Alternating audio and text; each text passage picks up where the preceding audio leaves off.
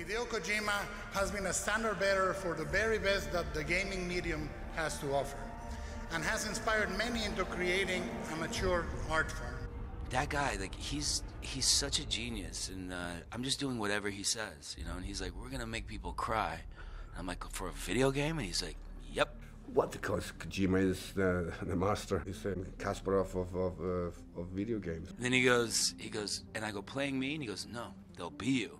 It's not story-driven in the sense that we go from A to Z like we do in a film. It is out of time, out of space. It is in the moment. So I think the opportunity of doing things we've never done before could be very interesting. He is to gaming in many ways what Cameron or Spielberg are to filmmaking. His absolute passion for perfection and his narrative ambition and scope. There is nothing in his stories that he does not love and feel strongly about. You can see strands of action, strands of manga, anime, tokusatsu, epics, and existential philosophy. He believes, as I do, that we must cherish this medium not only for the entertainment possibilities, but for its artistic ones. We both believe that these things, these strands of pop culture, are actually keys to the mythology of our century.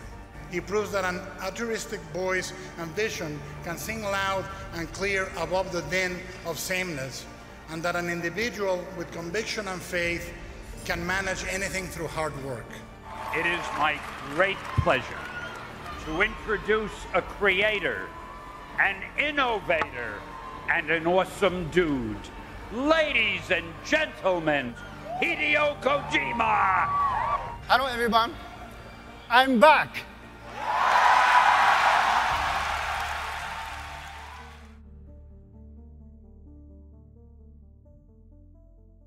Greetings, ladies and gentlemen, and welcome to episode 7 of the Death Stranding podcast. It is Tuesday the 28th of November, and there are 9 days until the Game Awards, 11 days to PlayStation Experience, and 196 days until E3 2018. I am your regular host, Albert, and today I am joined by my co-hosts. Please introduce yourselves. So Dean is back. Yes, after Dean is back. Couple of episodes, yeah. Yeah, the So, Dean yeah. of Deans. This is the special one for me, and That's right. I'm can't wait to get started. I'm really looking forward to it, man, for sure. Go ahead, Steve. Oh, hi, this is Steve again. Nice to be here. Fantastic, awesome. So as I've mentioned many times, audience, this is at the start of every episode. This is a weekly podcast dedicated to Death Stranding, the currently in production upcoming title by Hideo Kojima and Kojima Productions, as well as news and discussion on the game itself. We also cover Mr. Kojima's many and varied influences, everything from literature to film, poetry, television, and more. Our mission is to showcase and celebrate just how culturally, intellectually, artistically, and philosophically enriching and eclectic Mr. Kojima's work truly is, leading up to and following the game's eventual release. With that regular rundown out of the way, let's get the show started. Fantastic. So as you heard just at the top of the show, and as you'll see in the sort of episode description, it's going to be titled something like Dean's Big Phantom Pain episode. We've been alluding to this episode throughout, maybe the last two or three episodes, because I think, as I was mentioning in the pre-show just before we started the show proper, I think it's a really great launching off point. We've touched on it here and there, and we've had like a couple of roundtables about Phantom Pain, essentially on the surface level. But as I understand, we've got quite a few notes and quite a few sort of Reddit comments about started basically at like speculating about Death Stranding, but also not so much just expressing what we want to keep and what we'd want to. Like it's just going to be a breakdown of it's like a post-mortem almost of Phantom Pain and what we would want to see and what could feasibly be a building off point from which the kind of fertile ground from which Death Stranding will be grown. So that's going to be pretty cool. So but before we crack on with that, I'll just quickly mention at the top of the show that the Road to the Game Awards series by Geoff Keighley, this is something that, as far as I understand, guys, is he hasn't done like a video series leading into a Game Awards. Is that correct? Yeah, this is the first time, yeah. Yeah, that's right. I'm really enjoying it. Yeah, he's really he's really walking his talk with this, and he's hasn't missed a year since 2014. So I really respect the guy for essentially, I mean, he even addresses this in one of the videos. It's like we're not necessarily the the Oscars of gaming, but like we're a bit more kind of there's a bit more happening, as in like just because of the nature of gaming, like there's such a wider spectrum of the sort of the difference between gaming and the film industry. You can have, obviously within the film industry you can have everything from like Coco, like Pixar's Coco, to Schindler's List. Like there's a spectrum there, but you could it's arguably like gaming has a wider spectrum. So what do you think of For sure. like what do you think of the way that he's kind of rolling out these videos? We'll go around. We'll go Steve. I actually haven't seen the videos. I don't really see award ceremonies. I don't like them. Whether it's video games or film. I pretty much they are cringe fests. I really don't like them. I usually am online when these things happen, just so I can see the trailers as they are released. But I mean, I think what Geoff is doing is fine. He seems to be like an entrepreneur guy who loves video games and had this great idea. I mean, I understand that not all the shows have been great, but the shows themselves have had something of a identity crisis, whether they want to be fun and video gamey or they want to be more like you said, like the serious Oscars. Yeah. But I mean, good for him, and it's good that some of these developers and voice actors receive awards and stuff like that. I think the video game world deserves more recognition in that regard. That's true, and it does fit into what interactive artistry and like you and I and Steve and Ed and everyone here are kind of angling for, which is, we have a bit of fun here and there, which is great, and it's like human to do that, but it's always great to sort of have this sort of central premise to rally around, and that for us, as I've experienced with all of you, each of you individually able to speak so eloquently and discerningly about like this medium and what it's capable of, and its capacity for like mature discussion and psychologically and emotionally and intellectually stimulating and deepening discussions and imagery and themes. So I think like he's connected to us through that inherently, as Kojima is as well. So what do you think, Dean? Same thing as Steve. Go right ahead. Yeah, I follow him on Twitter too, and then he actually released a podcast episode, I think maybe 5 days ago or something like that. Yeah. And then he moved it away from Twitter. I don't know why, but I listened to it, and he has parents that are kind of part of the Oscar thing, Hollywood Oscar thing. Yeah, and the first time when he helped actually in Game Awards of some kind, it was when he had 15 years. So, wow. Oh my gosh. Yeah, so it's his dream. It's his dream to make like big Game Award show. Yeah. And yeah, he gets a lot of flack for like not doing just one thing, but doing trailers and awards and musical and stuff like that. But I think it's the best way to do it because it feels varied. It feels, if only awards would be there, I probably wouldn't watch it. This way, I will watch the awards, I will watch everything, and I will enjoy everything because it's not the same. And of course, there are trailers. So, absolutely. I think it's a great show. It's a great show. Right. It's cringy, but I don't know. Everything about him is cringy most of the time, and I love it because I think he owns it. I think we have a comment on the Reddit it's from Javid6542. He posted, "I'd like if you guys talk a bit about Jeff. That guy's an icon for me. Maybe about why he's so exceptional." We've sort of, and as you were saying, Dean, you've touched on that. And I think like as I was saying, it's like I think he's aware of it. He's sort of owns it. It's like there has to be that guy that if I have to wear this face or whatever, it's like he owns it. Like that's why he had that like really emotional speech. He's like, fuck it, like I'm just gonna express like my exact thoughts and my exact stance. And a lot of people, like, there was some eye rolling and stuff, but I remember like I called my girlfriend into the room and I was like, this is and like immediately, like she had very little in the background. She knew about how like Kojima's an auteur, and like he's pushing the medium in all these ways, and all she needed to see was that like I think it's almost as though, like, I think one thing I saw with Jeff is that he feels people's feelings for them. It's like it's like an empathetic trait, which is really really cool. I think he's like.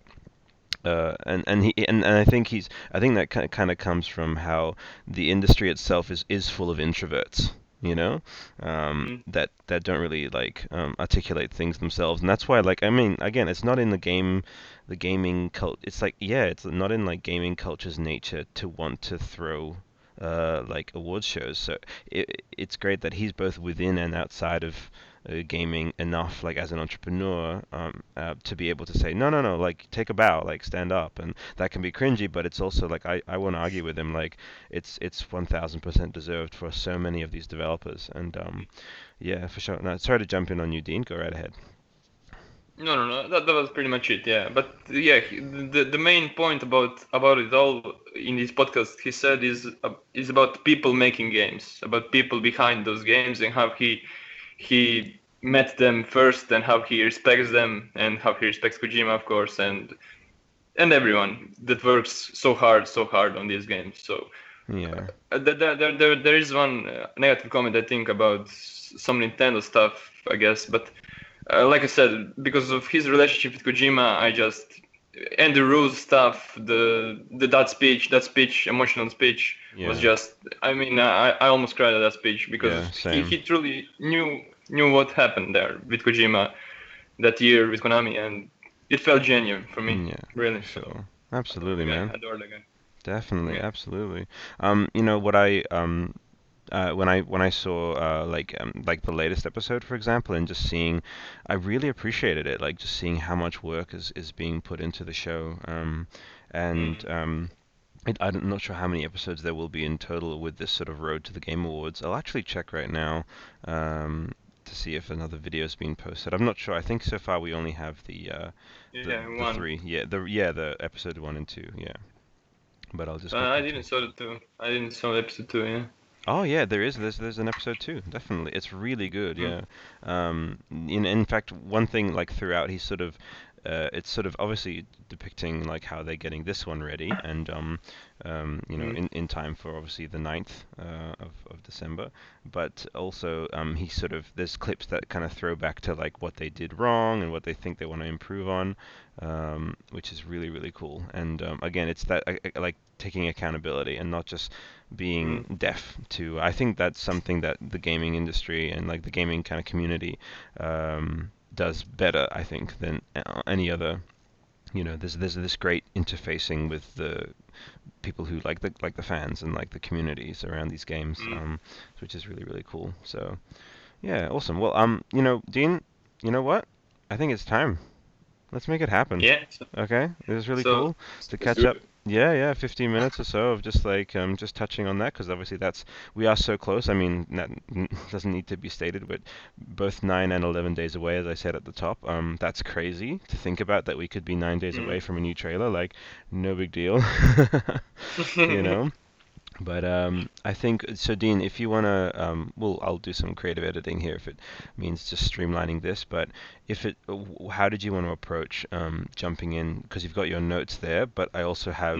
But you actually, the thing is, you have the Reddit there as well. So if you wanna jump into your notes and like explain what you want, what do you want to describe here? Like this is like, so Dean's kind of TED talk. Like, go right ahead. I'll just hand it to you. Okay, so the way I figured we could model this, I guess, is maybe we try to first start with things that we mostly agree on. So maybe obvious stuff, obvious flaws, directive flaws or developer flaws, and then we go further to the nitpicks of it all, and And yeah, that's the part where we can debate the most. Okay. Yeah. Okay. Talk about the most. But yeah. I dig that for sure. Awesome. I mean, what I might do just to kind of as sort of a like a preamble, I suppose, would be to bring up some of obviously the awesome community over at reddit.com/r/Death Stranding who submitted some of their comments, so that I'll just read a few of them out, and then that I think could be good to kind of galvanize sort of and sort of kick things off rather. So. We have NeroLight67 who says, "What do you not want to see in Death Stranding? I hear everyone saying what they hope or want to be included, but I think it would be interesting to hear the other aspect too." So again, I'm just going to go through the comments and so extract the topic and just write it down. So what do we want to see in Death Stranding carried over, which we will obviously discuss. So we've got a comment by Gonicalized. What do you think of Death Stranding soundtrack? So again, there was some 80s tastic vibes happening with Phantom Pain. We've already heard some of that kind of Stranger Things-esque soundtrack to Death Stranding, and Kojima is like a kid of the is like he's it's very clear that he has an affinity for that era, so we'll go into what Ludwig is doing 80s wise with Death Stranding compared to Phantom Pain. Awesome. So then obviously we've got Legit Man 323 thoughts about similarities between Phantom Pain and Stranger Things. So we just mentioned that. So far we've got two topics, which is what do you want to see carried over into Death Stranding. We've got some soundtrack talk ahead. We also have, this is from One Tinker. It says perhaps talk about. Oh yeah, go ahead. He said would not want to see Death Stranding. So what we don't, right? Yes. First comment. Yeah, my bad.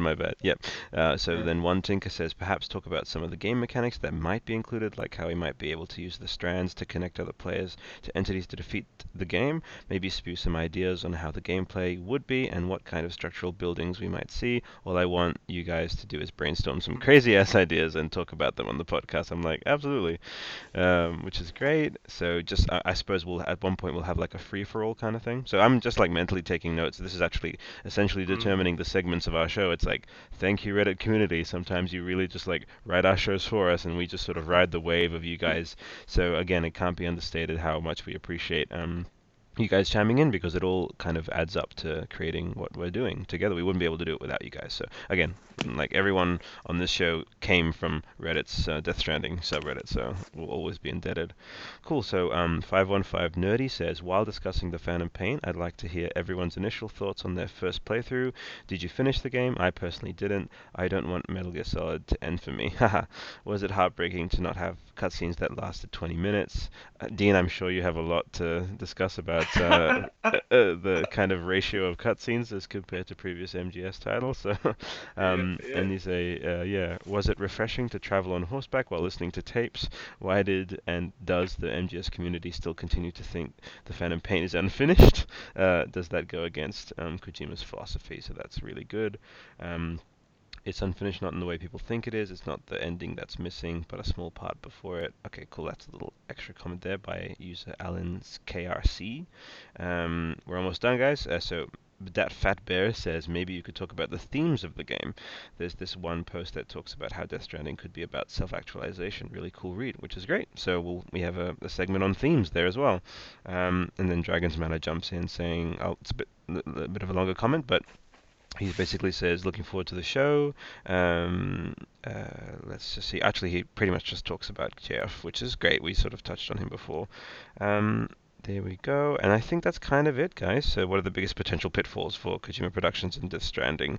What, if anything, would be the single biggest thing that would disappoint? So we can talk about what would disappoint us. So again, we have like 5 or 6 segments, so I'm good to start with what Dean specified, which is what we believe are the flaws. So and that's ties in really neatly ties into what NeroLight67 was saying. What do we not want to see? Because it's implied that with the flaws of Phantom Pain, we don't want to see that carried into Death Stranding, obviously. So I'm going to throw it to we'll go Steve. What for you were like the main kind of flaws that you had? And feel free to we're going to go a bit longer on this one, as Dean and I were speaking about earlier. Feel free to jump into pretty much each and everything, because there's going to be at least someone out there who will relate to one or two or even all of the points that you'll raise, Steve. And same with you, Dean, when I throw it to you as well. So go ahead, Steve. Yeah. So, if I remember correctly, one of the questions was what was the first impression that I got. Yeah. I did finish the game. I actually finished the game twice. I platinumed that game on PS3 and PS4. I like that game a lot. Yeah. But when I finished the game, I did have the impression that it was incomplete. That the game was incomplete. That it wasn't finished. This is something that many people have said before. Yeah. And it isn't really just because of there is no mission in the island with Eli and stuff like that.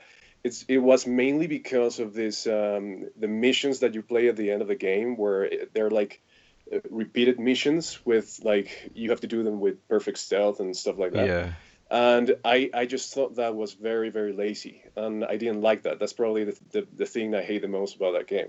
Yeah. I thought those missions were very lazy, and I didn't like them. And you have to play them to unlock the real ending or whatever. You don't have to play them. Sorry to interrupt you, but you don't. You only have to play 3 side-ups to continue the time. But yes, you get them, but you don't have to finish them. Yeah. Okay. Okay. So yeah, I'm also like a competition. So I have to play everything. I have to complete the game 100%. So I did everything in that game. Yeah, I thought that was kind of lazy, and I didn't like it. And I don't mind a game ending in a sort of when a game. I don't think a game needs to be like. It needs to complete all the plots and everything. I don't that it has to be like tied in a nice rainbow tie or something, whatever. Yeah. I don't mind that, but the game feels kind of incomplete in that way, where there are also people that have said, there should have been a third map or something like that, and you should have completed the story with, I don't know, another character. And but overall, when it comes to gameplay, I love the feel of the game. I said this before. I love that you feel like, for example, you're truly playing with a badass spy, a soldier guy who can do all these amazing things, and I think you really feel like that character. Yeah. And it's amazing that you have so many options to infiltrate the bases and everything. And I could say that I mean I love playing as that guy. And the other problem that I have is actually not with the way the game feels, but with the open world itself, the world that the game is set in. Because for example, I think I also mentioned this, where I just thought this was an open world where you have a lot of enemy combat posts and everything, but you kind of feel like the enemies are just there waiting for you. Yeah. There is no purpose. There is no purpose beyond them just waiting for you to infiltrate and attack you, or and attack them and whatever. And I actually gave the example of how amazing I thought was the first level in Guns of the Patriots, where you arrive in this Middle Eastern level where Otacon basically tells you, listen, Snake, there's like a war here. There are 2 factions fighting each other, and but we want no part in this. You can just ignore them and everything, and you can effectively just follow Otacon's suggestion and ignore them and sneak around and just infiltrate the base and everything, or you can just kill them all or play around and everything. But you don't feel these NPCs are just there because of you. You feel there is like a story happening separated from you, and this is what makes that level feel actually bigger than how it already is. So yeah, I agree, man, for sure. I think that's what's lacking on in the Phantom Pain, and the sense that there is a living world where, I mean, you're told that there is also like an invasion and a war happening in Afghanistan, but you never feel there is such a thing. There are just soldiers that are waiting for you. Yeah. So that's like some of the things I don't like and about the Phantom Pain. I don't know if Dan you want to. Yeah, I wanted to. I wanted it a bit a bit more structured, but okay, it's fine. But I just want to say about this variety stuff. So everyone says Phantom Pain is so varied, and you have all these gadgets, all these weapons, all these ways to infiltrate and stuff like that. Okay, that's true. But to really identify variety for me, you have two kinds of variety. One is that kind, the control kind. You get bodies, you get weapons, all that stuff. That is one kind of variety. Second kind of variety is exactly what you said with Metal Gear Solid Guns of the Patriots. The stuff that happens unique to the mission, unique to the exact same mission. So those guerrillas fighting, that's all structured and varied. There's no repeating that. There's no just soldiers walking around in the same shifts and stuff like that. No, everything there is structured and varied. Is it the battle? Is it the I don't know, ambush? Someone is ambushed there or something like that. But it's all varied and all different. Pretty much all different. And that's why I respect that game so much, because it really shines in that regard, where you're not getting the same thing over and over again. And Phantom Pain is complete opposite of that. So yeah, I completely agree there. And I won't say that Phantom Pain didn't have some of that, but it lacks so much compared to previous titles.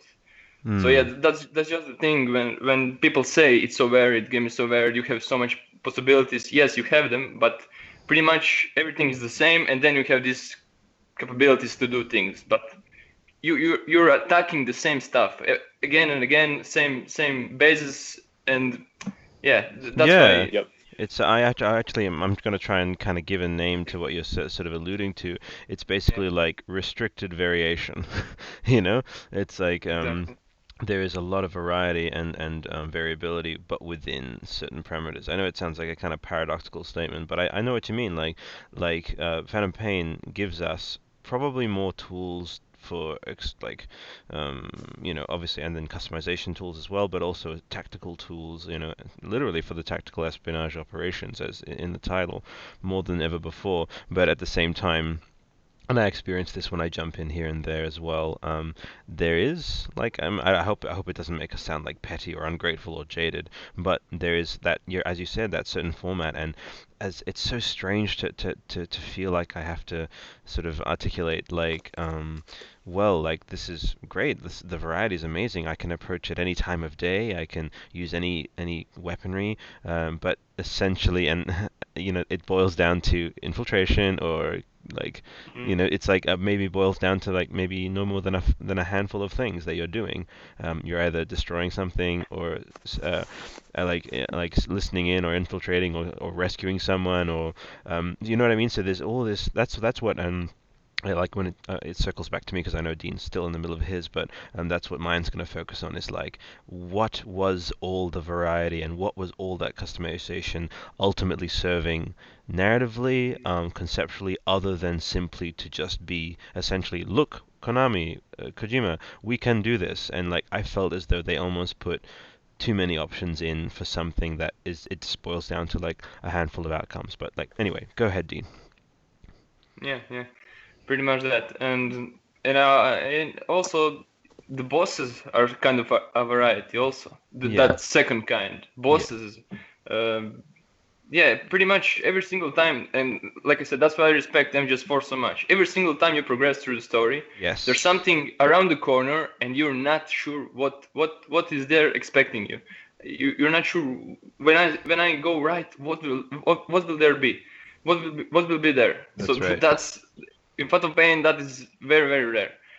So totally agreed. And this is that's what as I mentioned on the top of the show, why I'm really looking forward to this.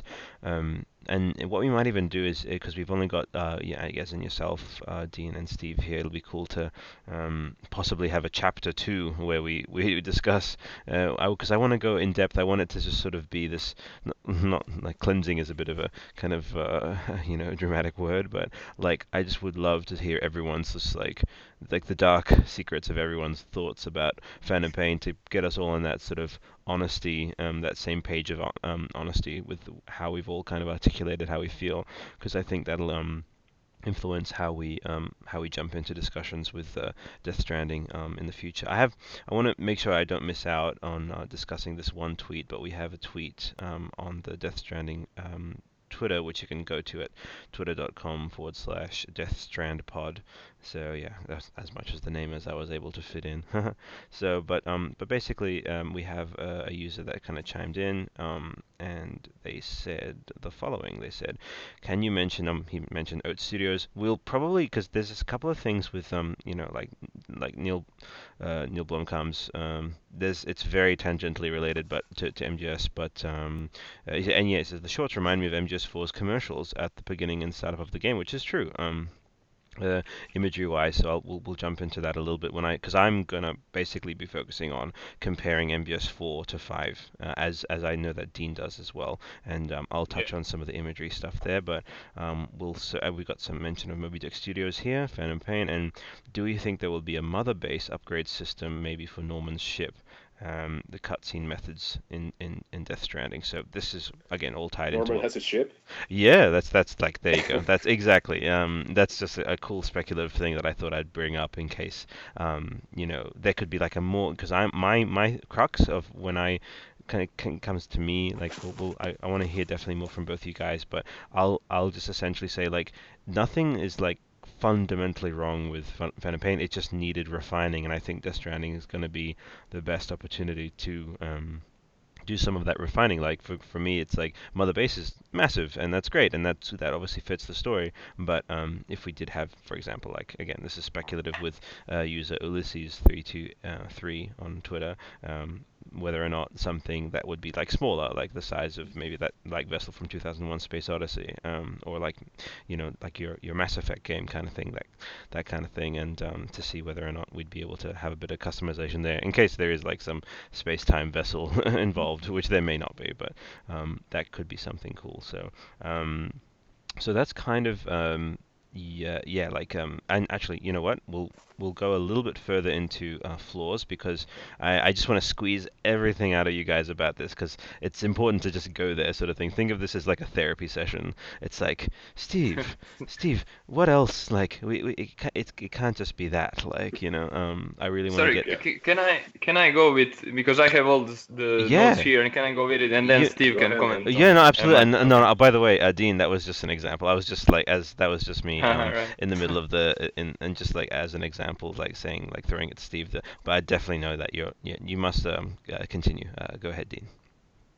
Okay, so can we all agree that side ups pretty much suck? Yeah. So that's my question. Yeah.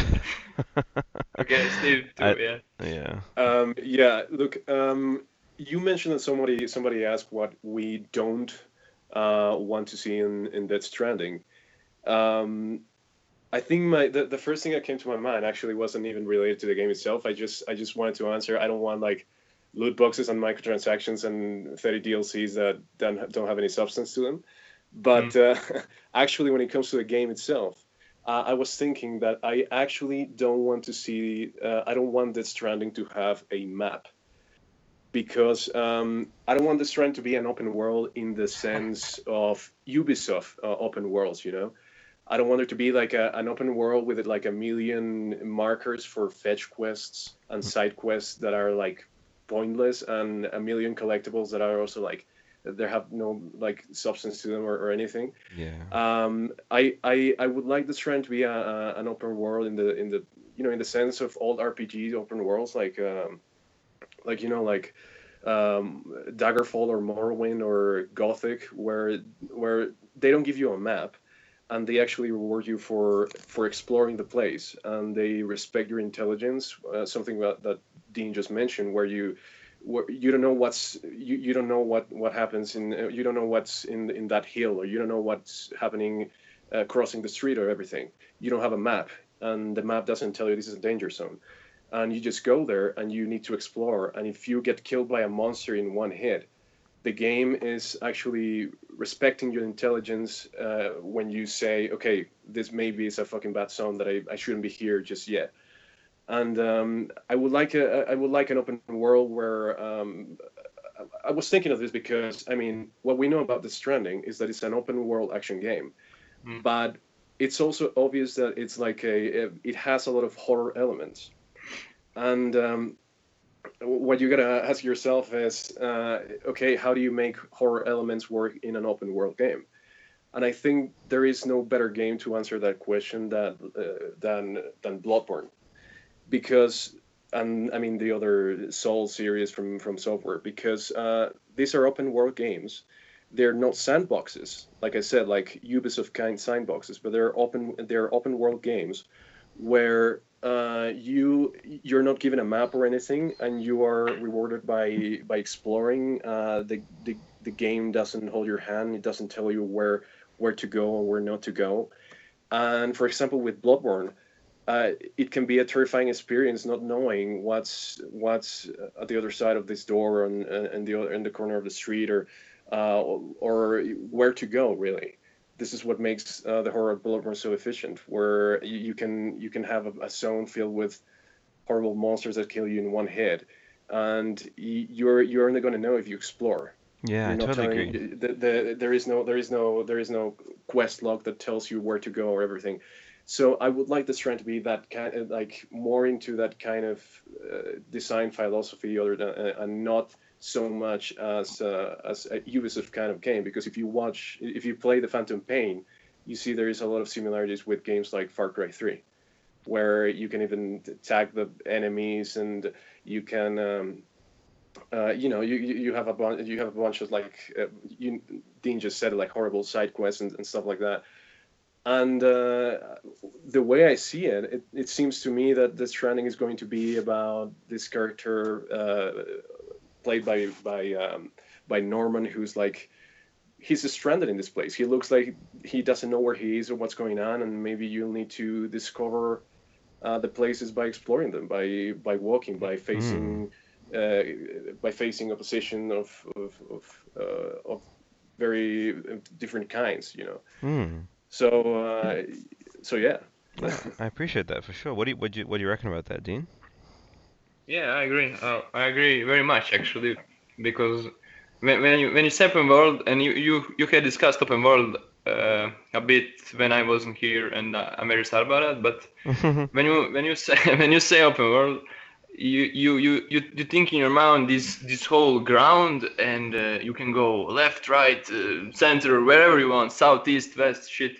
Okay, but the thing is, Kojima, and like he wrote in this last what is it, Glixel interview, or what is it? That's right. He wrote about authorship, right? And in open world and in these wide open areas, it's very hard.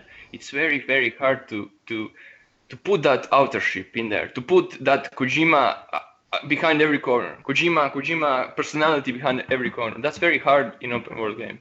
And you talked a bit about linear, about PT, and how it wasn't linear in its structure because there was random stuff happening, but the whole way was very, very narrow. And because of that narrow structure, every single thing you did was controlled, and Kojima, and it just, how can I say? That's good. It just, yeah, it was just Kojima all over, because that was very narrow, and around every corner it's Kojima. And that's why it was so good, and that's why it's one of the best horror games ever made, in my opinion. Because if that thing was wide, very wide, it couldn't have been near as good. So yeah, that's the big problem with me. And when Kojima says that in Death Stranding you can go everywhere, that also scares me a bit, because it sounds like it's this open circle and you can go left, right, and center, instead of something like Bloodborne, where it's open world only in speech, and it's actually linear but open world at the same time. Yeah. That's right. But I agree totally. I mean, this also, I mean, it's about the discussion about how you direct games. I remember Warren Spector, the guy who directed Deus Ex, who he basically said that he designed levels where there were a lot of secret stuff, and he never tells the gamers where the secrets are, where the secret room is, and where he can get his weapon and everything. but he likes to. I mean, he says that he likes when people don't know and they find stuff and they tell their friends they found this stuff and the friends also doesn't know and everything. It's about how the player really can discover so many things that the game doesn't tell you. And Kojima, for example, he's a guy who loves movies and he likes his long cutscenes because he likes to put drama into his games, and he likes to explore the characters in his games, which is fine. But I think the best video games are the ones that give you freedom, not just in the sense of here's a fucking gigantic open world, do whatever you want, but that I mean also give you the chance to explore, to interact with things, to change things in the world, to for example, I mentioned a wonderful old RPG called Gothic where there is an open world there. You're not given a map, and there are many creatures that you can tell these creatures have a purpose, and depending on where they are, there are swamp creatures. There are creatures that only live in the desert, and there are creatures that attack you in a certain way. There are creatures that will follow you for like 2 miles or something, and this makes you feel like the world is a living place. Mm-hmm. And I think Kojima is used to this sort of more linear. He's a master in actually linear kind of design and stuff like that. He wanted to experiment, I guess, with the Phantom Pain doing an open world. I just hope he doesn't just go to the route of many other open worlds that are just like. I was talking with a friend that played the latest Assassin's Creed, and he just told me that the game is huge, and there's a lot of stuff. There are millions of stuff to do, and there's always some stuff, something to do that collect something or doing this side quest and everything. But there is a point where he just went like, I'm not even interested in the story here. I'm not even. I'm just doing this because it's this OCD thing where you feel like you need to complete things and just finish things. And there's a lot of that. I'm guilty of doing this in the Phantom Pain, for example, and in other games. But the thing is, how do you implement the story into the world? That's, I think, the most difficult thing. You need to ask yourself as a designer. That's really interesting. Definitely, man. For sure.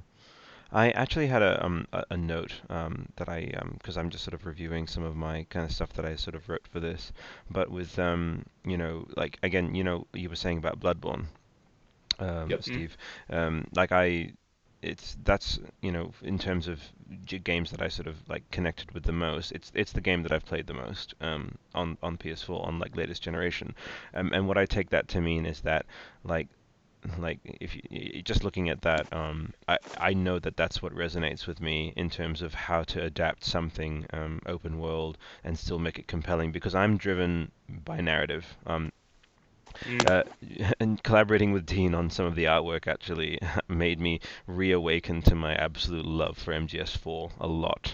I'm glad I could do it for you. Yeah, for a while I was like, I can't understand like why, and then it occurred to me, again, all of the silhouettes on the interactive artistry banner have a reason for being there, and we one day I'll sort of read sort of what we kind of like. There's a reason why. The third child, Psychomantis is on the top left, and then there's a reason why Joel and Ellie are on the far right, and they're all sort of placed symbolically and strategically.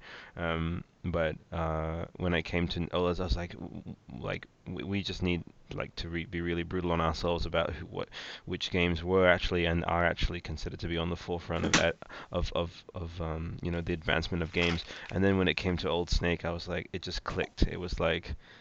He's the proof of the staying power, he's the proof of like I'm still here, and that like we were able to see like essentially his entire arc. Like we've been experiencing obviously some of the stuff that happened beforehand with like Big Boss, who would eventually like the Gene Seed would go on to make Snake and Liquid, but we've seen that entire arc, and I think MGS4's resonance with me, it just like when I compared 4 and 5, I could not put 4 down. Like I think that do you agree, Dean? Like Definitely. You just can't, you couldn't, because it was like watching a film. You just like, or a series. You didn't want to put it down. And I know there was an attempt to kind of create a bit of that with Phantom Pain, with like starting each episode with like the credits and everything. But each mission. But just gonna throw this out there. Like when you start a mission in Phantom Pain, you'll see who's gonna show up later in the episode. Like I saw the skulls. Yeah. The credits of like the skulls will be appearing. It's like I didn't know who the skulls were. Okay, I don't want to be now playing. It's like they spoiled it for themselves in a way again, and that adds to that angle for me with Phantom Pain, that it was like an experiment. It was an experimental game which became critically loved as well. I think with what happened to Kojima with Konami as well, developed a lot of like empathy towards what Kojima was going through. I'm not saying obviously like empathy led the way to Phantom Pain getting all its accolades and awards. I think it deserves each and every one of them for what it was able to accomplish, and again for that advancement of the medium. Kiefer Sutherland, the new technology obviously with Fox Engine and some great commentary. Again, the content isn't the issue; it's the execution, and the method of the tapes as well. It just didn't like. There was nothing like the tapes in things like MGS4 and 2 and 3, and yeah, for me personally, again, some people really loved it. I'm sure there were like people like, thank you, I don't have to sit through a cutscene. I can play the cutscene in the background while I play. I'm sure that resonated with a lot of people. But just for me personally, totally valid either way. Everyone's takes all kinds to make a world kind of thing. But I just feel like playing MGS4 like tomorrow, Yeah. So yeah, sweet. So Dean, again. Yeah, go for it. No, I want to connect with Steve actually when he said about this. I haven't played Bloodborne, but I know about it and I watched some videos about it. Yeah. But yeah, the thing. Yeah, I heard. Yeah, and it seems really interesting. But yeah, the thing about I'm I think closer to Albert in this, because I'm I'm moving in this medium because of stories and because of characters. Yeah, me too. I'm here because of that, yes, and that's why open world of any kind is a tough one for me, because the narrative and pacing is always tough to make, and that's why you have Phantom Pain, where those tapes are out of time, out of not context, but sometimes even out of context. But they're all taped somewhere at the same time.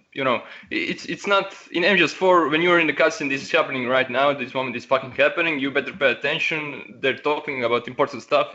It's happening right fucking now. Yeah. And in MGS5, it just it all happened before. Then you're just now listening to it. So yeah.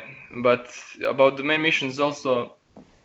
This is I think Kojima's intention. That was his intentions in Phantom Pain, was that emotional motivation behind missions is gone pretty much. I mean, very few missions have real emotional. You have to save Kaz, you have to maybe save children, quiet, but that's three or four missions. Other than that, there's just you have to get GMP, you have to get I don't know some tanks.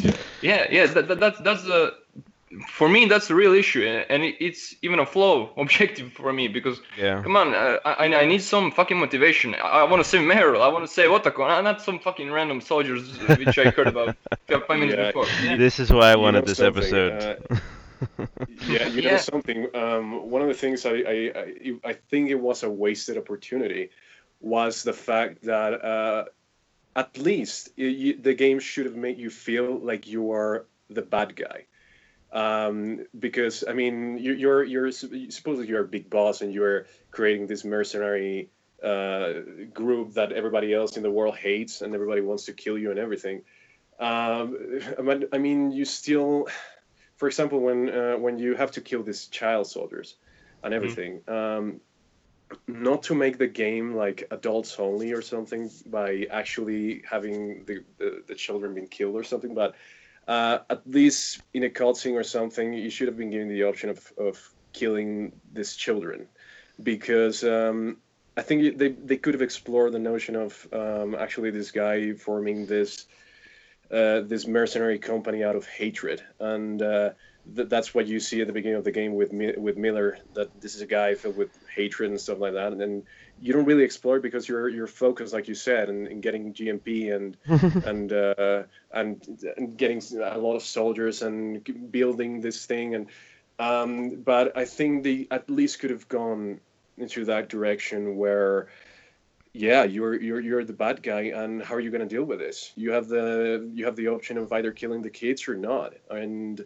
you have the option of killing the soldiers or not. I mean, one of the most, I think probably the most emotionally resonant scene in The Phantom Pain was when you have to kill your own people because they're infected with the bacteria and stuff like that.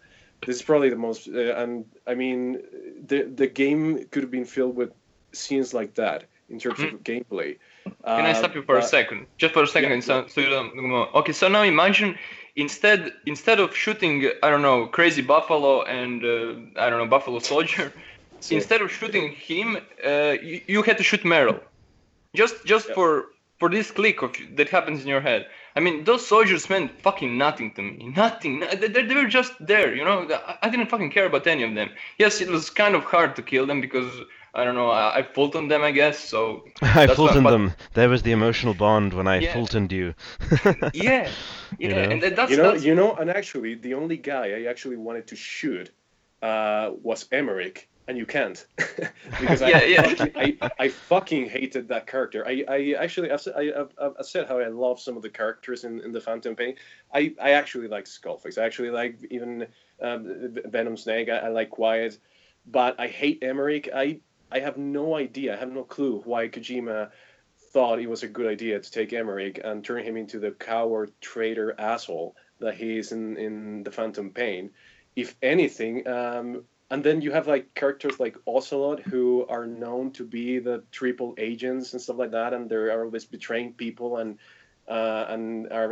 he's always the villain and everything, and what does he do in The Phantom Pain? He does nothing. He's just the guy in the codec that gives you some instruction or something. And he chose the best person. He thought the best person to be the traitor idiot was Emmerich, and I hate that character. And it's kind of sad because I actually like him. I actually like him in Peace Walker. Yeah. So that's also another wasted opportunity there. Yeah, but it was kind of a point to hate him, I think. And I think his character isn't that bad in a sense.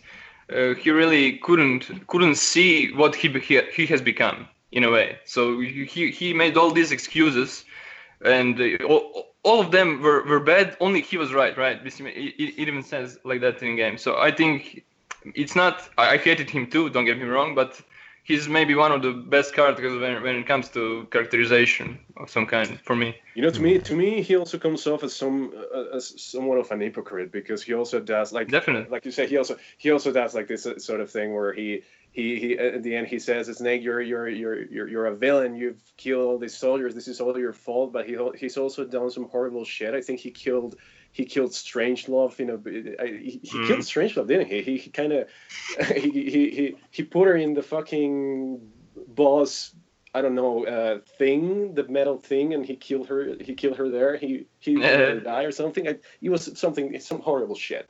And so he comes as such a fucking hypocrite, and it's just baffling that that Kojima chose this guy to be the sort of, you know, that kind of traitor guy. I don't know. I just don't like anything about Emmerich in The Phantom Pain. And like I said, I actually like him in Peace Walker. I like that he was the scientist who, you know, he couldn't use his legs, and he used his intelligence to create a bipedal robot. That was kind of nice, you know. And he was nice in Peace Walker, and then he got ruined. That's really, I'm certain, as I mentioned before, I kind of did a quick comment, like, this is exactly why I wanted to do this episode, because I know there's stuff that I, at least personally, you know, I suppose my angle into, like, Death Stranding podcast and Death Stranding, I've kind of essentially, up until now, like separated Phantom Pain away. But the reason why this is such a meritorious or like deserving subject is because it is our closest analog to what we may be seeing, unless he goes full art game. And again, this speculation is going to be obviously engaging and worthwhile to participate in, obviously leading up to gameplay reveal. If we find out that, Death Stranding's gameplay is going to be like Journey, it's just going to be super intuitive with no heads-up display, and like there won't be like, it'll just be, whereas, Metal Gear Solid is very militaristic, Death Stranding might just be like, you'll just be handed, like it won't go as as into specifics. Because I remember like when I was like, I don't know, like again, Dean, maybe you can relate, like I have this weird sort of OCD attitude to when I really click with a story. I just want to like completely engross myself, completely invest, and just see it all the way through, and then do stuff after that. So like I had this kind of brain shutdown when I just realized that Phantom Pain, like it's you can't do one after the other. It's everything's happening at the same time. And so when I would, for example, I'd be like, okay, I need to satisfy my OCD. Totally fine if other players aren't like me. That's fine. This is just my own approach. I want to clear my menu first before I proceed with any narratives. So I'll log in. I'll jump into Metal Gear Phantom Pain. And I'll see like these, those little how in your smartphone when you get a message, you get that little notification kind of bubble. It's like that appears on the icon, and I was like, why do I have these? And it's like, oh, in the meantime, so and so happened with GMP, or so and so happened with your recruitment, and I would go, and it's like I just need that to be clear so that I can move on with other things. So I would just look at my watch. I'm like, I just spent the last 15 minutes in some fucking menus, trying to That's like horrible.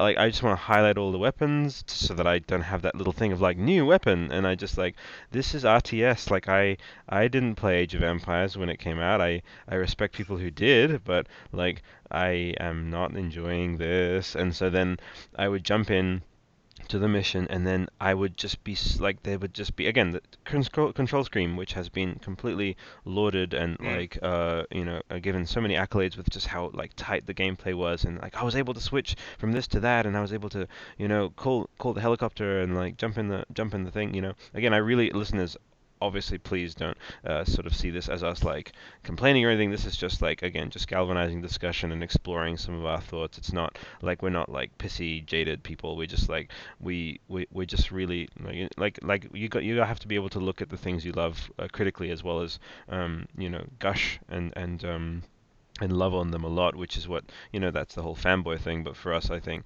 and just speaking for myself, and as something I've sensed from my other co-hosts here, including Steve and Dean, is that you can love something, but to love it also, like, it's just like with a friend. It's like if you constantly affirm your friend, you're not loving them, you're just enabling them to never improve themselves.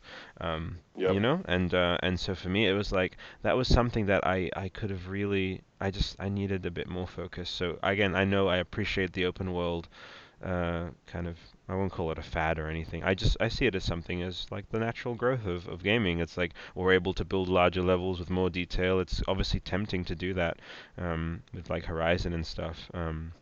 And I think Horizon is actually going to be another, Dean, if that's something, and Steve as well, if we want to have, again, this is obviously the Phantom Pain focused episode, but I would love to have like a Horizon focused episode of like, what would we want, because that's Decima, that's where Death Stranding is going to be built, so we can have another analogous one for that.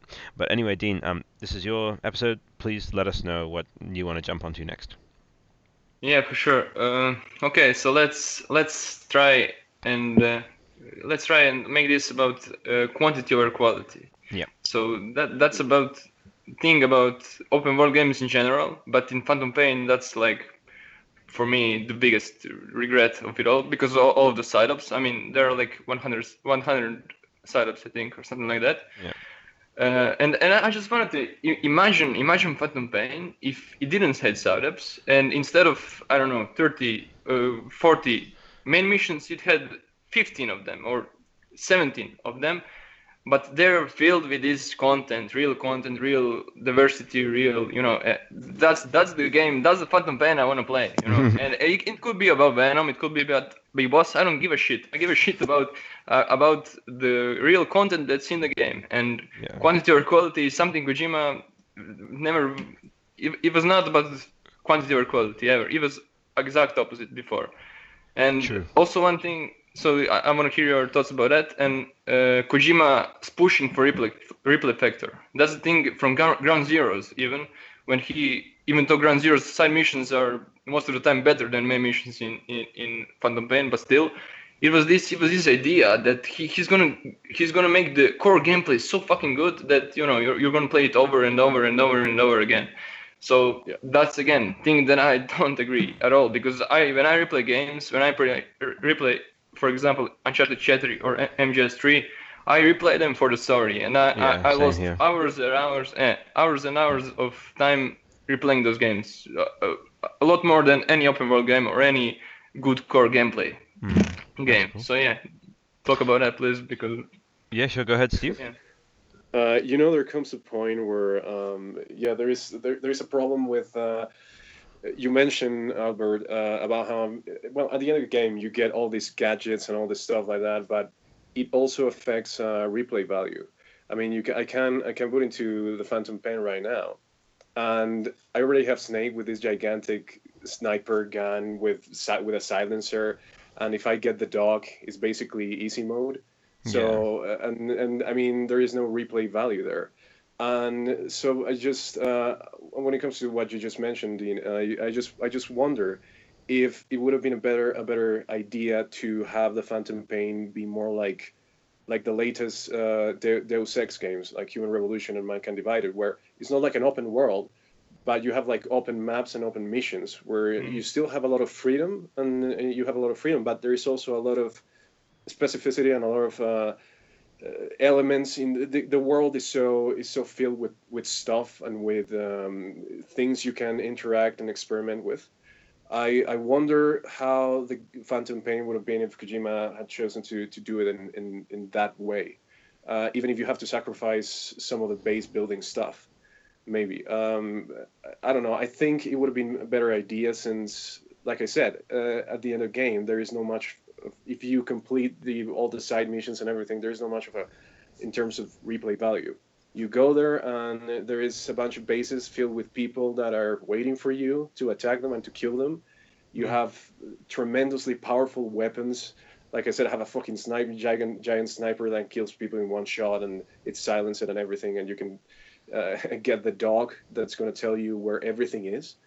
And so it gets like there is no reason to continue playing in this world, where and also, like you said, there is no much in the way of story there after the end of the game, and so you can't come back and play the game from the start because of how big the Phantom Pain is and because of how extensive but yet unfocused it is. So you don't go back to the Phantom Pain to play it as you would with Metal Gear Solid 1 or 2 or 3 or 4, and that's I mean that's the kind of thing that Kojima thought it was gonna be like a good design decision, but I think it would have been better if it was just like take it step by step. You want to do an open world game, but you're not a professional or a master doing open world games like, for example, Rockstar. Take it step by step and actually do it like different levels and with big maps filled with details like I said, like the Deus Ex games. And I thought it would have been a better game. Right. Absolutely, yeah. And so Dean, did you want to add to anything? Like, 'cause you could sort of throw it to Steve, but did you want to kind of like have your spiel first before I jump into mine? Yeah? I wanted to hear your opinion, yeah. Okay, fantastic, cool. So quality over quantity over quality. I've touched on this on some of the sort of points that I've raised before about like that kind of stuff about the detrimental effect of having too many options. And the reason why I keep sort of making sure that we that like I don't come across as like jaded or ungrateful or anything, is that like I've had many instances when I've like been listening to podcasts where I sort of hear people like list off all the things they hate about a game and that it like missed the point, and I have this sort of chip on my shoulder about it because I really try to make sure that like I'm actually out of nowhere, like I'm just going to talk about Battlefront 2 because I just played that recently. I know, and people are like, what? You're in the middle of talking about why are you bringing up Battlefront 2?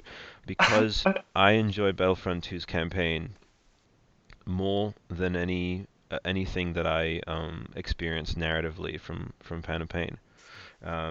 Yeah, we're gonna lose a few listeners. I'm sorry. The reason why is because I really hope a few of you have stuck around and haven't like left the podcast and like broken your phone in half or whatever.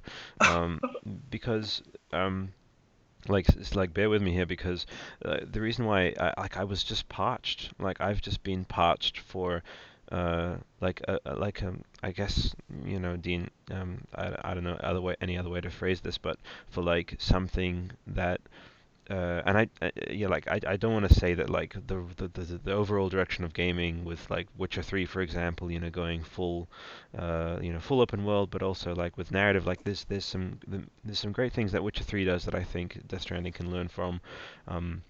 In terms of keeping it open world, but still have these really compelling narrative, that you feel, how Dean, like you've played Witcher 3, I'm sure, right? Yeah. And and there's gonna be there are moments like it's open world, but because the writing and the characterization and the performances are so compelling, and just like the writing, it just makes you, it does what Metal Gear Solid 4 did. It prompts you forward and makes you want to just like pursue that particular storyline. And I've had that, and that's why Witcher 3, I've enjoyed a lot of that. But the reason why I bring up Battlefront 2, oh yeah, actually go ahead.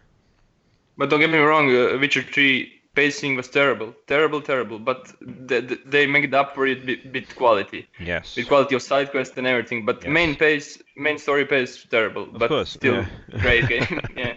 Definitely. Yeah, so, continue. so I won't spoil anything, obviously, for people who are still playing it or whatever. But so what immediately hit me when I just screamed through it. I needed, like I did paid for the whole deluxe edition, all that thing, which is, I'm sure you have like a whole bunch of perks with online stuff, and I'm gonna sound like just a noob here when it comes to sort of the online.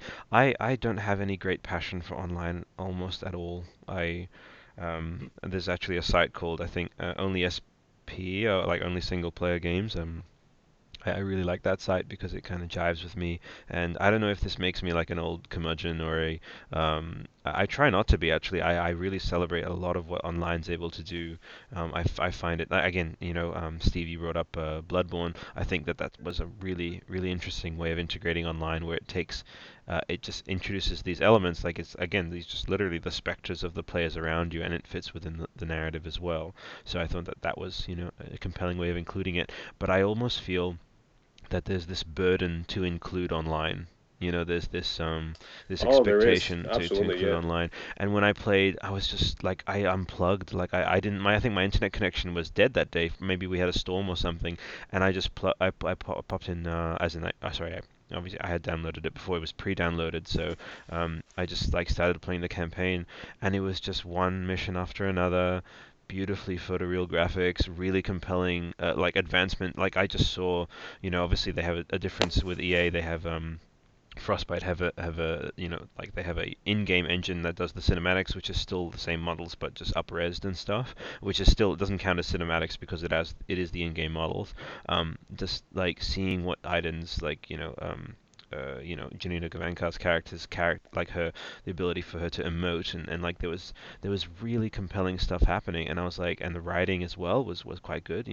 I actually got I sent the writer a message, Mitch Dyer, and he replied back to me, and he said like, thank you for like, we're getting swamped with this microtransaction. He didn't say, obviously refer to this, but I know that like there's no other way that it could be going. Like now Battlefront 2 has become a poster child for the negative negative repercussions of a company that goes down the microtransactions avenue. Now that's it, like forever. Whenever we see Battlefront 2, it's just going to be microtransactions, which is sad for me, because this little 6 to 8 hour campaign that I played, it was great. Yeah, and as I mentioned, I've just been parched for for example, right after Death Stranding, I am immediately looking forward most of all to God of War, because Cory Barlog, he's Barlog, sorry, he has the game director on God of War 2 and the upcoming one. He has had a massive, he himself, the man, went open world. He went out into the world. He was basically a protege for George Miller. He you read some of the stuff on his various blog posts and interviews. You can hear him discuss, I just went out and I just came back to this industry, and I realized that the answer isn't in again, for him personally, the answer isn't in blowing up the world, to seeing how much bigger and more detailed and that we can get. Which again, we needed Witcher, we needed Horizon, and I really do believe we needed Phantom Pain to give us a counterpoint, to say, okay, that was what we got when we went in that direction. And it's time to regroup and assimilate everything. And I think literally Kojima's he's in that space right now of being able to assimilate everything that he's learned, everything that he's seeing, that's kind of resonating with people, and infusing that all into Death Stranding. So and I mention this because God of War, they say it's not open world, it's very open space. There's very large open spaces and connected areas, but there is a central narrative. And I find that just more compelling, and totally understand and respect, again, as Jeff Keighley has done really well, I believe, to integrate, they have right next to most compelling, they have an award for narrative, they have an award for writing right next to esports, and the two couldn't be more different, and I just celebrate the medium itself, and I've came around to that. Initially I started I'm only the scholarly guy who only does all. I used to have my interview with Sam, I think on episode 5. I thought of heading down that a little bit elitist kind of path of trying not even to use the word games, because I thought that the word game was demeaning. I was I focus so hard on game is it immediately associates it with wasting time and useless pastime, or just trying to distract yourself, whereas gaming can confront you a lot, like Metal Gear. And maybe Dean, I'd love to hear your thoughts about this. Metal Gear confronted the fuck out of me when I about with various issues with just what we're going to do in our future, and our own self, or our own autonomy, as Metal Gear Solid 2 deals with this, especially free will, all these things.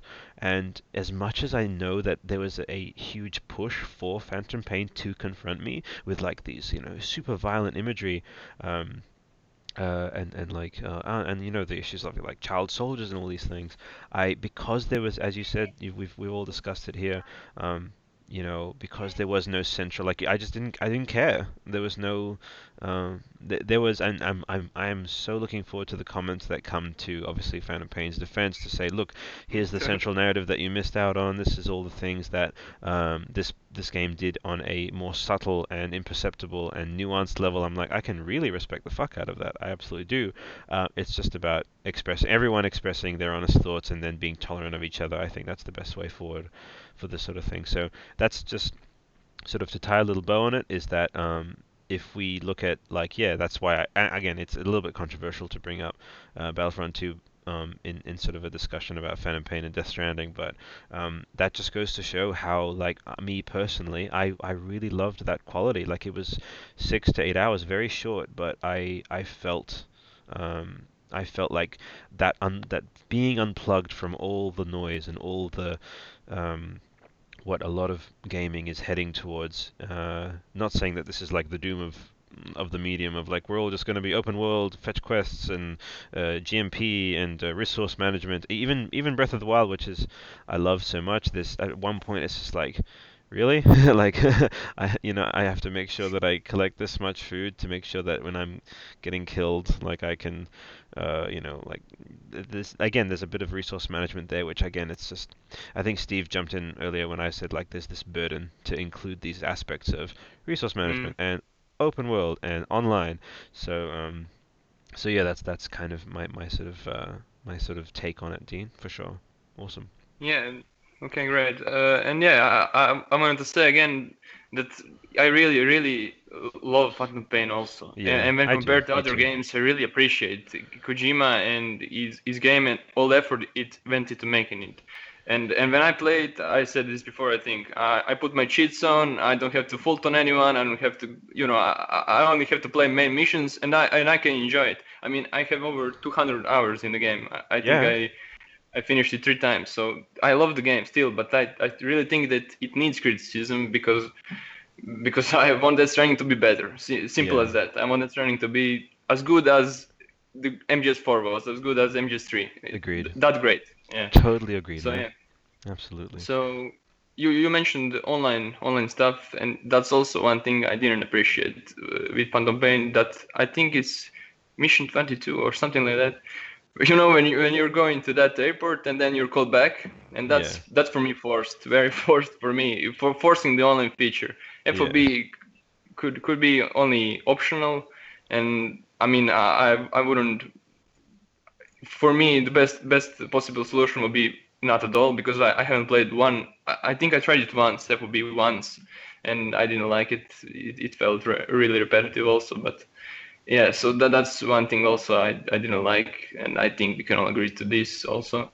Steve, sure. I think you don't like online also, yeah. So that's and the last thing I wanted to mention, and pretty much that's also, like you said, ties up about it all, is that every single thing in Phantom Pain overstays its welcome with reusing those mechanics.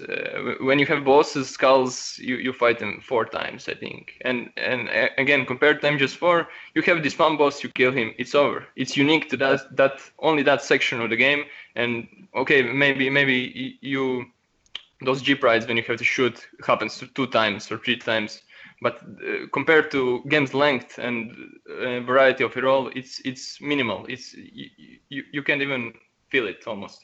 For sure. And in Phantom Pain, yeah, it's very, everything overstays its welcome. Let's see, quiet, also sniper bosses 2 times, 3 times. Yeah, so Nice, man. also those bosses was pretty sponge bullet. You have to shoot them a lot. And what did you guys think about the boss fights overall? In Phantom Pain, I'll throw this one to Steve Yeah. first. Go for it, Steve.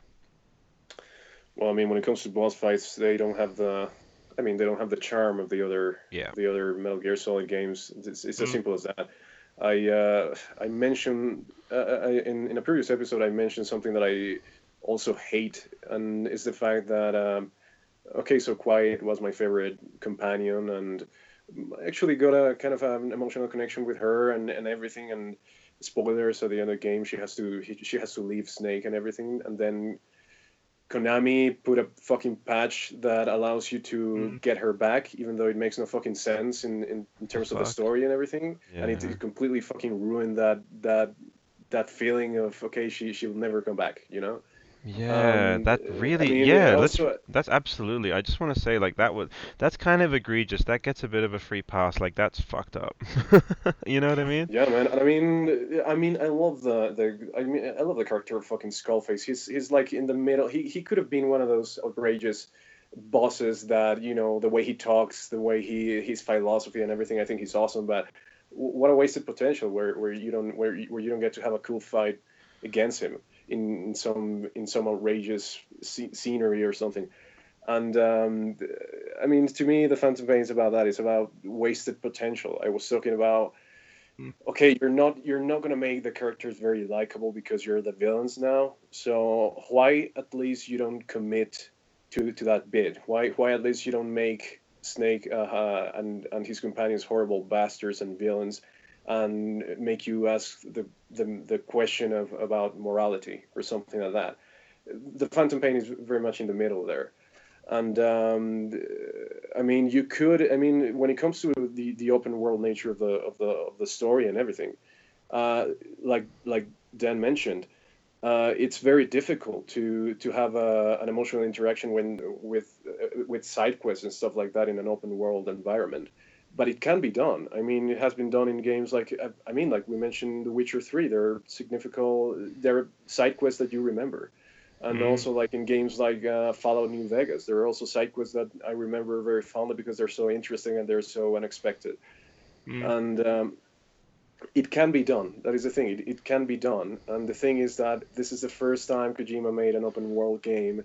And I remember him saying, and like he tweeted something back when he was developing the Phantom Pain, where he played GTA 5 and he said, we'll never be able to beat the amazingness of the open world game of GTA 5 and everything. And I mean, that is true because those guys at Rockstar have been doing open world games and they're masters of it practically since the early 2000s. And they revolutionized the industry doing that. And he was I mean, there is a lot of wasted potential there because it's the first time he's doing an open world game. I hope he learns from his experience in the Phantom Pain, and like Dan said, we're saying this because we really want Death Stranding to be something better, and we want the Death Stranding to be something interesting, and we want them to learn from their mistakes and I mean the things that weren't like strong things in the game. We want them to pay attention to the feedback of their fans and do something great. Totally, man. And like I said, with this new Glixel interview, with this new, I wanted to also, I don't know what year it was, but it was something like 5 years ago when he was making Phantom Pain. So I looked up this interview with him, and he said something about those resources and how he's making Phantom Pain in different way to every other game because of the open world structure of it, and how he put teams to every mission, something like that, so he can really be involved as much. Something like that was it. I was searching the article, but I couldn't find it. But I'm sure I read it. So yeah, that's the thing. And when I read this article, Glixel, I see he's trying again to really put himself in these games. And I'm not saying Phantom Pain isn't full of Kojima. I mean, those gadgets are all Kojima. Those fucking gadgets with a rocket arm and stuff like that. But like I said, other stuff not so much. Other stuff like missions. And again, my missions. You mentioned before diamond missions with mine. I think that was one of the best missions actually, because you actually have this special mechanic and just used once, which is absolute rarity in the game, where you have to extract the kids, but you can't filter them, right? So you have to go through all those paths, and it's pretty linear also, and then you have to get to the helicopter. And I love that mission. And before also you had a cool little, you have to interrogate the guy or something like that. So that's one of the best missions for me in Phantom Pain. But yeah, that's pretty much it for me. Like I said, if he really brings back Death Stranding and Kojima in Death Stranding, I think Death Stranding can be magnificent. But yeah, Albert. Absolutely, no, absolutely. I totally agree. Yeah. I actually wanted to mention Dean. So, because I'm again keeping mental track of our topics. So you've discussed what we each found to be pretty significant flaws with the game. So we sort of did a roundtable for that. We've done quality over quantity, and sort of our preference, I suppose. I think that's pretty unanimous with all of us that we prefer quality over quantity for that. And I'm just wondering what did you want to sort of discuss next with Phantom Pain? Sure. Okay, so I also had some. Okay, this is more like nitpicks, like I said, but that quarantine mechanic. I mean, who loved that? And when they designed that, I mean, what was the fun factor there? Why would they think that would be fun for anyone? You know the part about what I'm speaking, right? Yeah. Yes. So you have to I don't know, redesign 500 of soldiers. I mean, some of the things I really don't understand. They were so easily avoidable, in my opinion. And yes, maybe last point that we can discuss a bit further about is this, and maybe Albert, me and you will agree more on this over Steve. This pushing for interactivity, when in my opinion is not needed. So let's say Skullface Jeep ride, right? So you have all the control, and the walk to the Jeep before that is also interactive in so minimal way, absolutely not needed for me. So, and like I said, in that Jeep ride, yes, it's cool that I can control a camera, more or less. But like I said, when he controls the camera, I really think Kojima can control camera better than me, and that's why I want to give him the control and not myself. So let's see. Oh man, don't get me wrong. I actually hate that part. I said like I love the character itself of Skullface, but I hate that Jeep part because of I don't know. I just thought the way they used the music there.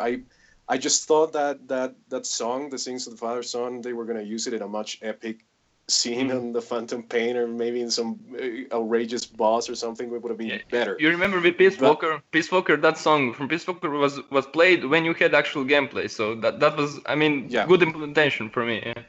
Yeah. Sorry for interrupting. But yeah, well, I mean, that Jeep scene was kind of, it was so off. It was so weird, and it was like, it was a push for kind of this artsy shit where I'm guessing they wanted to do something similar, like from where what they did in Snake Eater, where Snake was climbing this gigantic staircase, and they wanted to do something like that, I guess. But yeah, I also didn't like that part. I mean, I thought it was kind of weak. If anything, like I said, the mission with where you have to kill the soldiers, a quarantine. It also felt kind of pushy, but I also liked the aesthetics of it. I also like the fact that, I mean, there's a lot of powerful imagery there, where you have to kill these guys, and they basically accept they want to die, and they salute you before you shoot them in the face. That is kind of it's powerful imagery, and it's nice.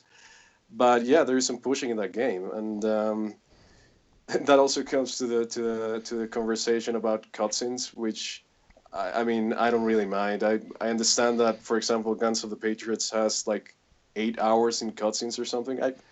I don't really mind that. I also like the Phantom Pain sort of. There are some cutscenes where it flawlessly goes into the gameplay, which I really love.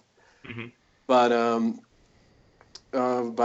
yeah, I mean, I have no problem with some kind of how should I put it, the way the author wants to tell the story in ways that the player can interact, as long as it's not that pushy. Cool. Absolutely. So would you prefer cutscenes over tapes? I don't.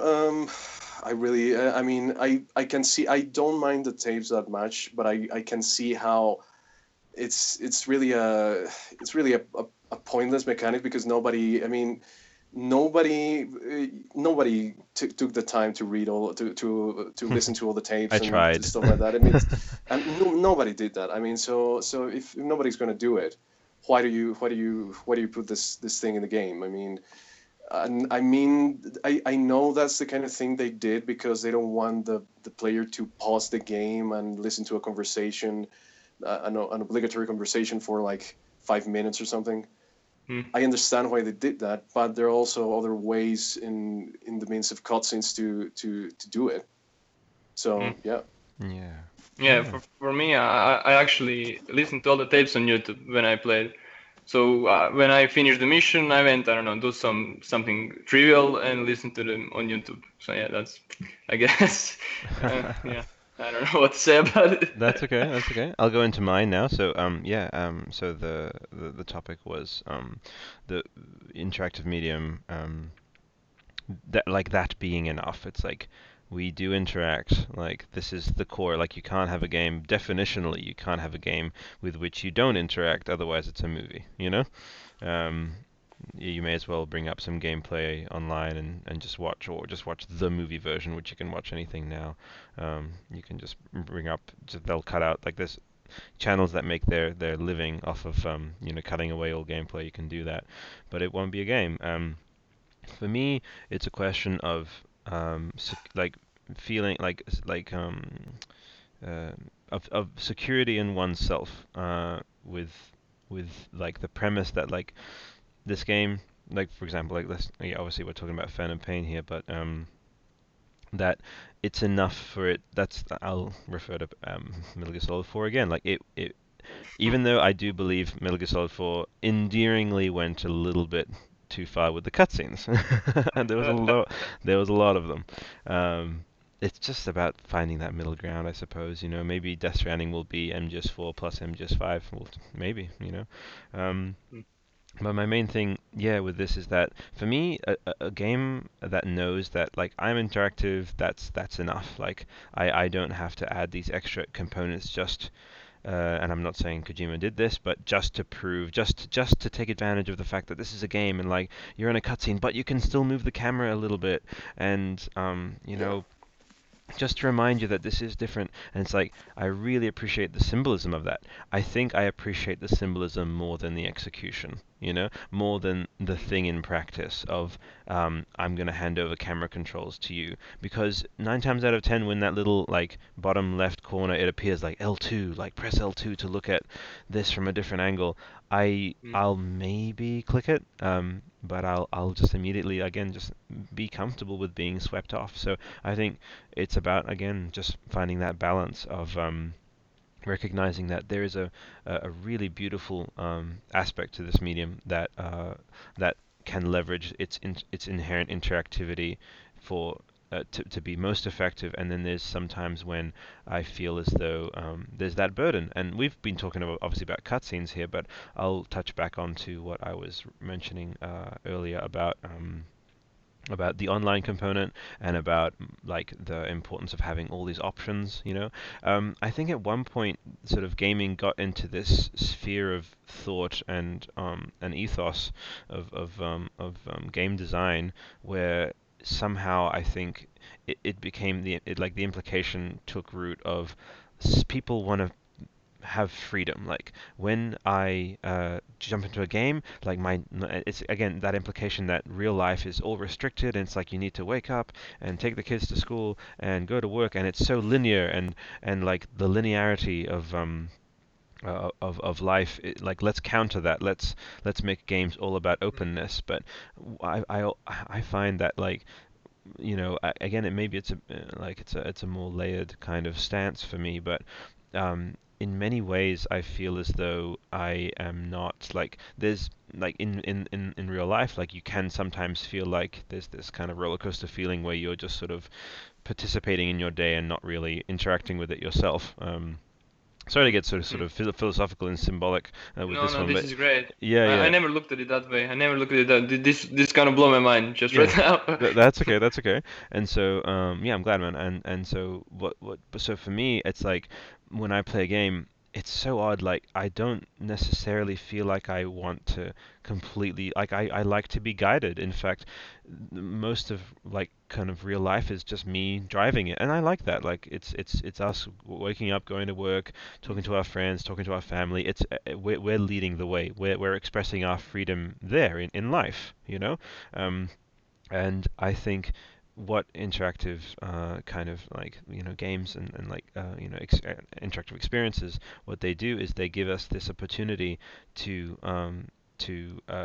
like games like, for example, Metal Gear Solid 1 through 4 give us this opportunity to feel this freedom of like approach the mission in any way. And like I remember really relishing repeating missions to try and get or repeating sort of sections of the game to try and not be spotted, and that was compelling, and I enjoyed that repetitive interactive option, which you can't have with when you're watching like Mission Impossible or James Bond.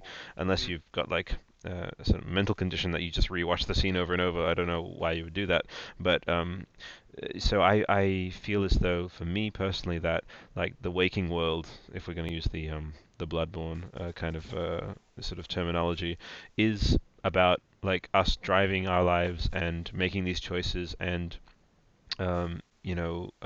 like it's us driving it, and I think that when we want to take a break from that, it helps to be like just a little bit guided. I appreciate the freedom. It's just balance. That's why I don't like with books and films, I just tend to prefer games, because they give me it's a very kind of layered kind of opinion. I can't, because like part of me is like, just say it. You just obviously just want to say that like you like to be guided by linear experiences, but at the same time, like I wouldn't be as passionate about games if I only wanted that. Otherwise, I'd be a cinephile. Like I would love movies and that's it.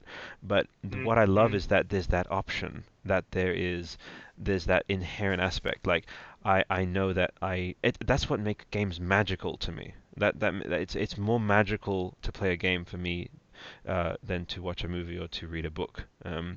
Because I know that if I'm in the middle of a sequence, like that's me, like I'm guiding that. But at the same time, I don't want to just like I already have real life where I'm guiding every single damn thing, you know? I like to be guided a little bit. In real life, I can't just be at the shops and like press an autopilot button. Like You're cutting off a bit, Albert. Oh, can you hear me now? Yeah, I can hear you. Oh, Yeah, fantastic, easy. Yeah, so I am trying to like tidy a pretty like tie a tidy knot on this, but essentially like I'm happy with when there is a balance of interactivity in a game, not when it's either way. You know, it's just about finding that balance, and I don't think, as much as I love Phantom Pain, I don't think that balance that like was struck for me personally, because I would just get overwhelmed by choice, like the paralysis of too much choice, and there was too much of a focus, I believe, in resource gathering and things that were outside of that partially guided kind of narrative experience, which I relish. Let's just call it that. I like to be at least partially guided in a way that like that contributes to like the narrative like compellingness of a game. Yeah, so thanks for throwing that to me, Dean. Yeah, it's not just I mean about this relatability with protagonists for me in games. First I thought it's maybe because of the length, you know, you're I don't know, with Snake for 20 hours or 15 hours. And with movies, you're like 1 hour and a half, 2 hours. But then I watch shows, TV shows, which also have a length of, I don't know, 10 hours or so. So yeah, it's not even that. It's just that you become this protagonist at some point. That's the breaking point for me. I think that you simply relate to him so much because you control him, and I love me, I guess, and then I love him also, and that's the thing that this interactive medium can do. Yeah. Awesome. I really dig that, man, for sure. So that's an awesome kind of trio of topics we've got there. We had earlier obviously discussing our thoughts about flaws, then about quality over quantity, and the issue of too much interactivity. And you want to make it 4 topics, man, before we tie off the knot, or do you want to go like 2 little mini topics to make it 5? Look, man, I can talk about Phantom Pain all day. So. Me too. I'm actually looking back on my notes here. I've got people, you know, obviously they said talk about the themes, talk about the music. We may need to, because we're coming up to the 1 hour and 40. Shall we defer to a part 2? I think this could be a good ongoing series, Dean. Do you like this? Do you like the idea of that? For me, yeah. You know me, of course. Of course. I think that might be cool. I think I'm gonna name this one whatever it'll be. It'll just be part 1 of whatever, you know. Sure. I really appreciate that. So, are you guys happy with kind of tying a knot on the episode with that one? Yeah, man, sure. Guys, that flew by. Did you guys feel that? Like when something like really takes root and you just know that this thing, like you're parched for wanting to discuss it. Like it just like that hour and a half just disappeared for me, you know? Yeah, definitely. Absolutely. Enjoyed. For sure. Awesome. Well, Yeah, I'll do. let's make it let's make a part 2. Yeah. Let's make a part 2, absolutely. And I'm really, again, it's such a meritorious. I'm using the word meritorious a lot. I think I'm trying to legitimize it. It is an actual word as far as I believe. It means something deserving of. It's a very deserving of discussion. But yeah, so I'll roll into the sort of sign off. Yeah, so as I've discussed on the other episodes, Death Stranding Podcast is part of the Interactive Artistry Podcast Network. We're available on iTunes. Again, just search the name. Don't have to give you out the URL. A 5-star review would be lovely, and we'd appreciate any reviews, just that we can kind of get a gauge on where we're heading and what you guys enjoy and don't enjoy as much, and would like to sort of see improved or changed. And I'm happy to read out those reviews as well. We're on Podbean under the same name. Twitter I gave before, twitter.com/DeathStrandPod. We're on Instagram under the same name, and essentially anywhere you look for Death Stranding Podcast or Interactive Artistry, we're there, including Tumblr and YouTube. So yeah, follow our outlets for Kojima and Kojima affiliated content and updates. And yeah, as a closing note to our listeners, we at Interactive Artistry are always looking to improve the quality of the show and tailor it to you, the audience, to make it the very best Death Stranding/Kojima show it can be.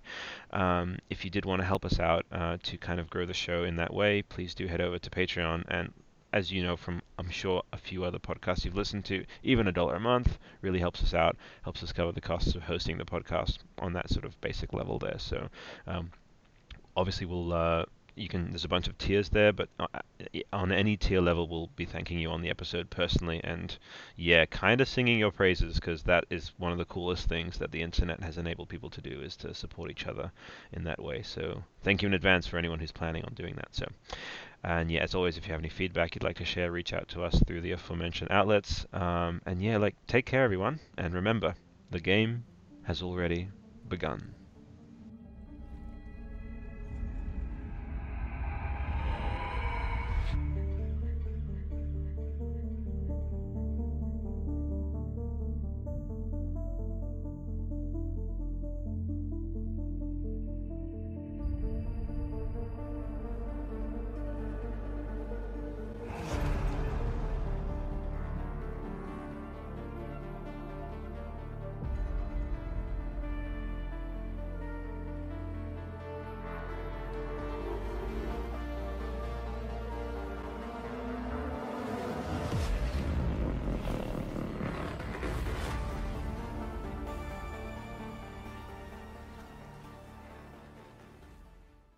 Freshwater wallaby.